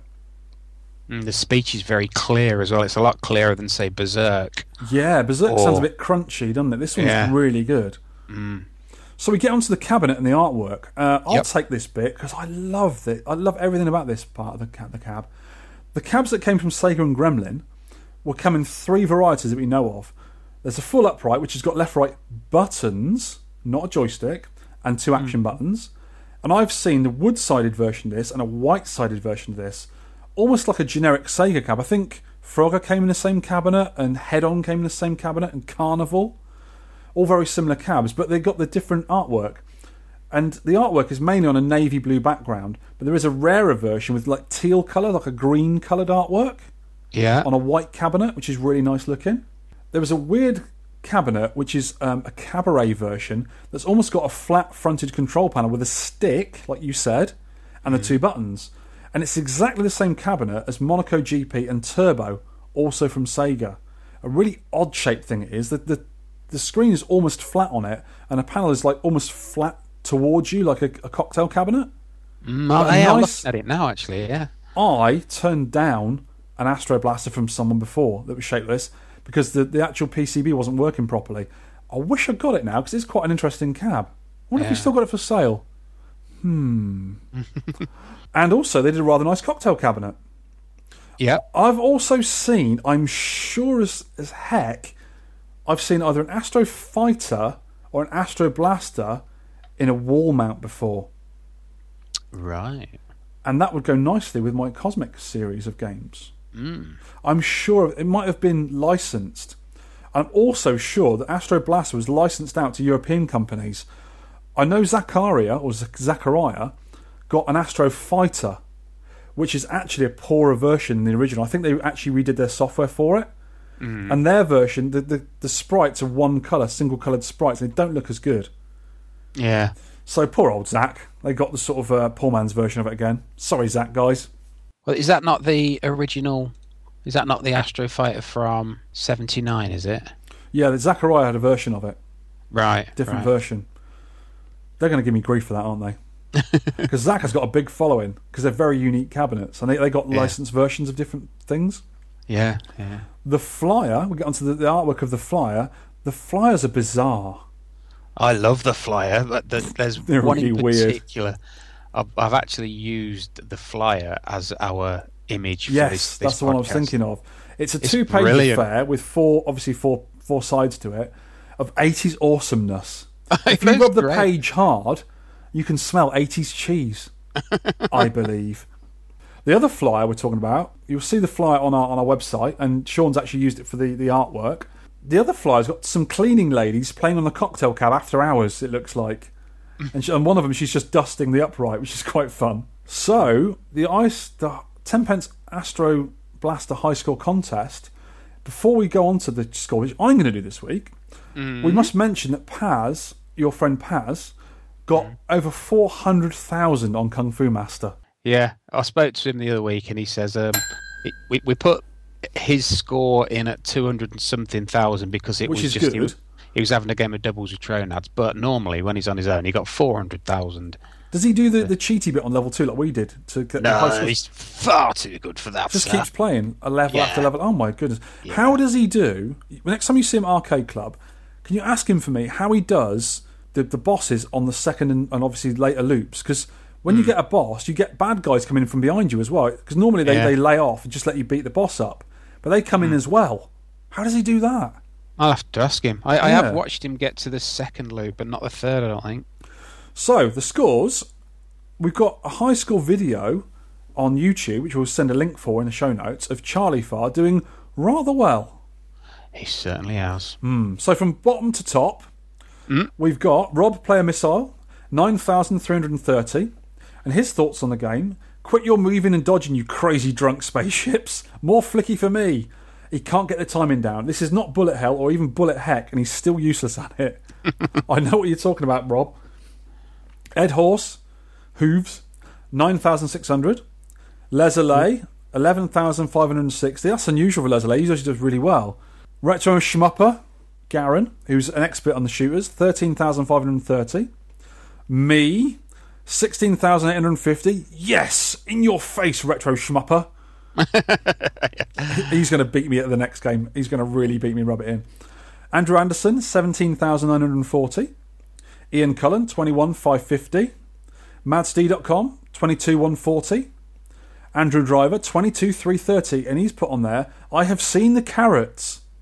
Do you know what that's a reference to? I've seen them as well, only once. There's a level that these nuclear carrots from hell descend on you from diagonals, and they're really hard to dodge, and they're firing at you as well, aren't they? No, don't think so. It's like a sort of asteroid belt with these missiles that come down at a diagonal, and they're really hard to dodge. You can shoot them, but I think the best way is to get out of the way of them. Do you know I put diagonal carrots into YouTube? And there's a woman showing you how to chop them diagonal. So I put that on Twitter for our players, see if it might help. Don't think it helped. Didn't help, but they've got a name for those things now. Those horrible missiles from hell on diagonals. Diagonal carrots. So we go on. Mark K, 27,430. Ooh, haven't played since Bostock's Records in Pack Horse Centre, Huddersfield, 1983. Let me add it. Good score, that. It is. Much better than mine. Happy Dude, 27,510. Neil, 1637, 29,160. Ooh, just pipped by Tronads, 29,180. Paz Parnell, 29,350. You, young man. Woo! 36,530. So you beat the Arcade world record there. No, that's 38, I think there's. Oh, nearly. Just pipped. So we got, as usual, Charlie Farr. He's done it again. 54,270. And our friend David Tronads has come up with a good thing, saying it's about time Charlie Farr got tested for performance-enhancing drugs. Yes. I think he's been on the Tizer or something beforehand. I don't know. Which is giving him some sort of way up. Really well done. 54,000. That's a lot of score. And everyone can watch him on that video doing it. Well done. Yeah, brilliant. Well done, Charlie David. Farr. He's also got a Galaxian board, so he can put that in his candy cab and go for the world record now because he was playing on Groovy Main before. He is so going to do it. Yeah, he's so going to get the record for the UK. I can do it. Well done. I think this year he's going to get the world record on Galaxian. Excellent. No pressure. No pressure, lad. You know, you said about the cabinet art, and there was the artwork on the flyer. If you look on the right-hand side of the flyer, where everyone's looking into the machine, doesn't the lady on the right-hand side look really bored? Yeah. And it looks like she went a pink negligee. You know, talking about flyers, the Arcade Flyer Archive. Taffer. Yeah, Taffer. We use that a lot. Yeah, it's not been updated since 2012. Oh, that's a shame. That's a really good site. And I've heard of people sending them flyers. On at least 2 occasions I've heard this. Yeah. And they're not updating the database. Oh, that's a real shame, because that site is absolutely amazing. It's got thousands, tens of thousands of arcade flyers and all sorts of fruit machines. I think they do jukeboxes, all sorts. You can search by manufacturers, by game names, by dates, and it's a really good resource for us. I use it all the time for us. I do. And they're owned by the arcademuseum.com site. That's Clov, isn't it? Yeah, also hosts Clov, so... Oh, that's a shame they're not being updated. I wonder why they've stopped putting updates on, because there's all these new games still have flyers. I saw a flyer for BattlePod. But they have actually got some reasonably modern ones. You know the Pac-Man battle where you play 4 players? Yeah. They've got the flyer for that on there. I think that's the latest one, 2012. Oh, okay. Yeah. There are other sites, like Flyer Fever is another site. I think they might be accepting new flyers, but yeah, it's weird because it's such a fantastic resource. That it says that you got some trivia as well for the game. Yes, we've already mentioned this actually. The original release was found to be too hard and put off players. We are playing the easy version. Yeah, and I mentioned it does get harder on Sector 4. It's actually harder than the original, I think. Yeah, and you said your version of MAME doesn't seem to save the high scores, but it saves high scores on other games. Yeah. I wonder why that is, because mine doesn't anyway, but my version of MAME's not very good. So I had to take a picture of my score when I did it. There must be something in the code somewhere. It doesn't save the high score. My MAME saves, I'd say, 99% of the high scores. You got the latest up-to-date version of MAME as well, haven't you? Yeah, I've not put that in yet. Oh, okay. I'm going to. Yeah. So ports and sequels, couldn't find any. But Activision's Mega Mania on the Atari 2600 and 5200 is very similar and an excellent game for those systems. I never saw this game on any home systems, which is a shame because I played this game a lot when I was a kid, and Astro Fighter. I mean, it was in all the arcades. Yeah. So your overall thoughts, maybe some improvements? You got any of those? I think it's an extremely unforgiving game at later levels. God, You've got to be Charlie Farr perfect. He got to Sector 5 and is the only one of our 16-odd players that did. Wow. Super polished game. Coin guzzler. I don't think I'll be playing it again. I've enjoyed playing it. Same here. But it is frustrating. Even sometimes you can just get on a level and you cannot hit the bad guys. You just get into a swearing match and you quit out of the game and switch your laptop off by accident. I think what Robert McMullen said about them being crazy drunk spaceships, they are, aren't they? They're all over the place. And the patterns, you can't really predict the patterns. No. It's like some games like Galaxian, and also on Cosmic Alien, which is a similar game to Galaxian, you can tell what angle they're going to come at and where they're going to turn around. So you can sort of, get in front of them and shoot them. These things are just all over the place. There's no sort of rhyme nor reason to them, is there? Yeah, it's like 1942 when you play it enough. You know when a plane goes underneath you, you know where it's going to come back up. Yeah. When it's looping round. You can wait for them. Yeah. Yeah, I know what you mean. I used to play this game as well as Astro Fighter back in the day, and I loved this game, probably because of the speech and the sounds and the bright colours. And I loved them. I seem to think I was better back then, and then I could do lots of levels, but obviously I couldn't, because I can't do them now. Very hard game, and the games don't last very long. It sort of munches your 10p's quite quickly. I don't think I'll be going back to it either. Maybe not. It'd be nice if they had one at Arcade Club or one of the arcades. You play a proper machine. Yeah, I spoke to Andy. He has got 2 boards of this. I don't know what revisions they are, and they are both under repair. He says they're very, very flaky boards. Yeah, those 5-layer boards. I think they used them in other games. I think Monaco GP's got them, and also Turbo. I said about. That sort of same era, and I think they're really flaky because it's 5 boards as well. When you repair them, because they're in a stack in a sort of cage, obviously you've got to have them out so you can get to them. So you've got to make a proper loom up to have them all laid out on your bench, 5 little boards, and obviously because there's 5 talking to each other, you need to get. It must make the repairs a nightmare. And also the ribbon cables get very brittle over time, and they wear out and break as well. So yeah, difficult to repair, I would have thought, but nice when they're working. Yep. So that's that one done.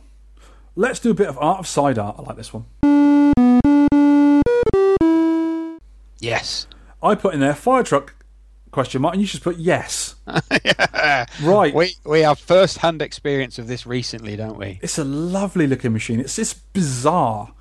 But when you look at it, we've put a picture on the show notes so everyone can look at it. I'm going to try and describe it. It actually looks like the side of a mini fire truck. Yeah. You've got the upright cab on the right-hand side of the picture, which looks like any sort of normal cabinet, but it's a bit squat than normal. You couldn't stand up to play it. You have to sit down. And on the back end of the machine, which detaches, is a seat.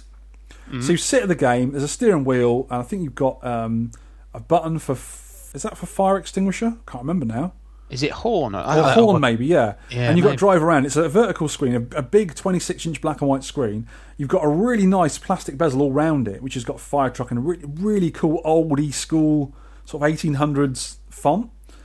And it's really nice. You sit on this sort of red bench sort of seat as well to it. And then behind that, a second player can play. There's another set of controls with the same controls who stands up to play. It's sort of higher up on the back of the seat. And obviously you've got your coin door and your speakers in there and everything as well. And it's all red and gold, and the sort of gold sort of logos around the outside. It's sort of like a almost like a calligraphy around the outside of it in gold. So it looks a really plush machine, as a lot of these old Atari ones were.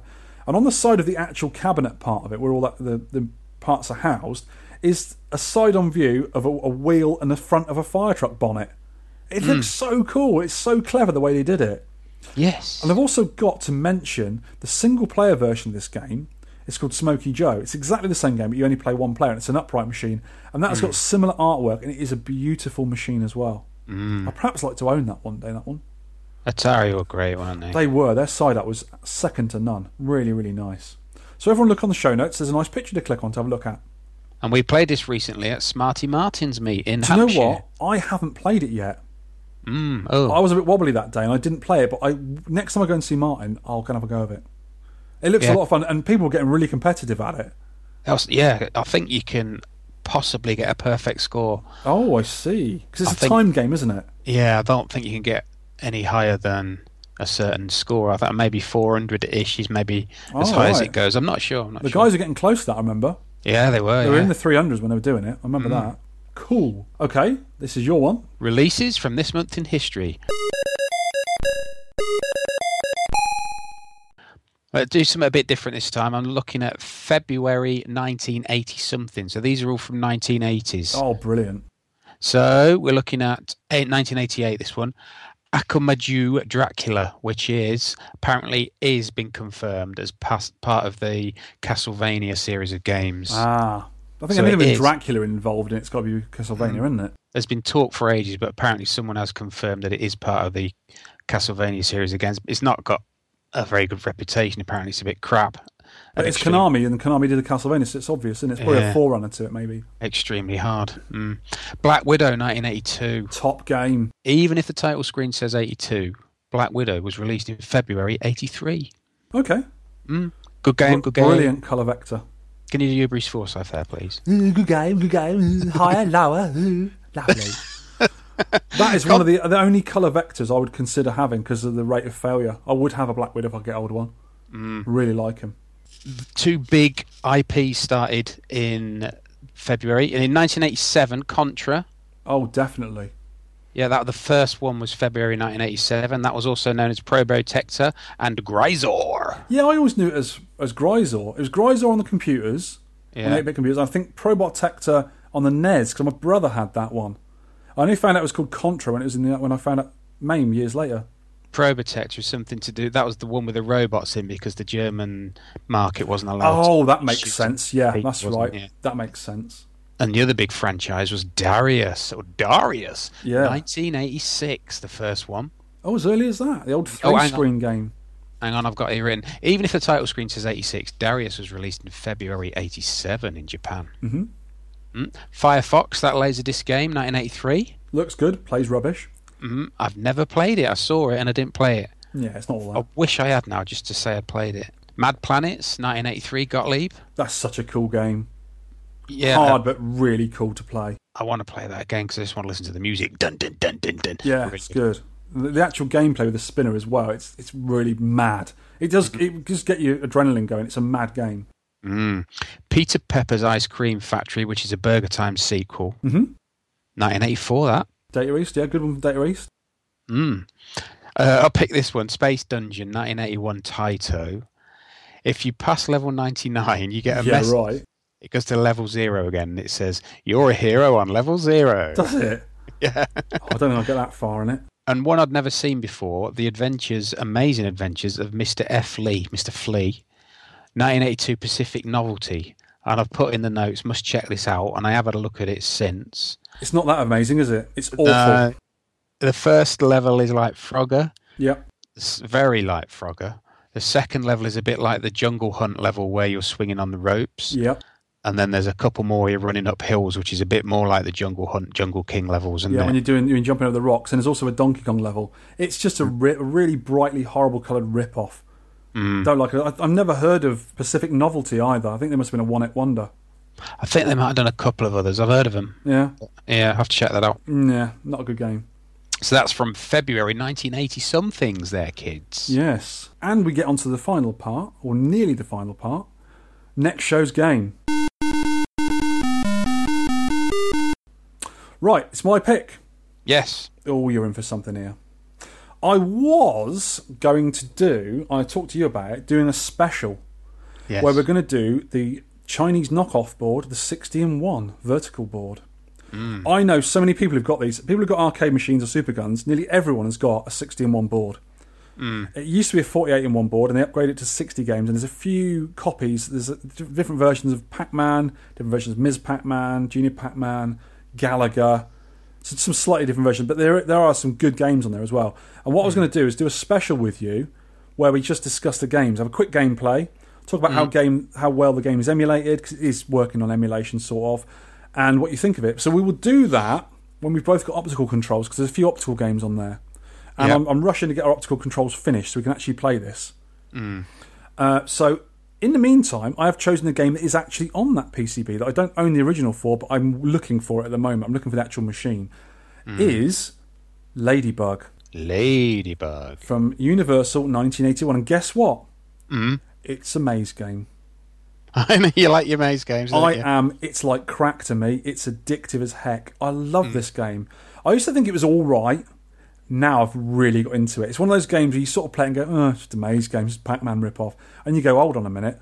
No, it isn't. It's better. Oh, you can do that. Oh, there's a bonus there. Oh, if I can do this, I can track the monster. Oh, and you just learn things about it. I love games where you've got more tactics and you learn things and you get better at it. And every time I play it, every few games I get a bit better and a bit better. And it's my goal to get 100,000 on it.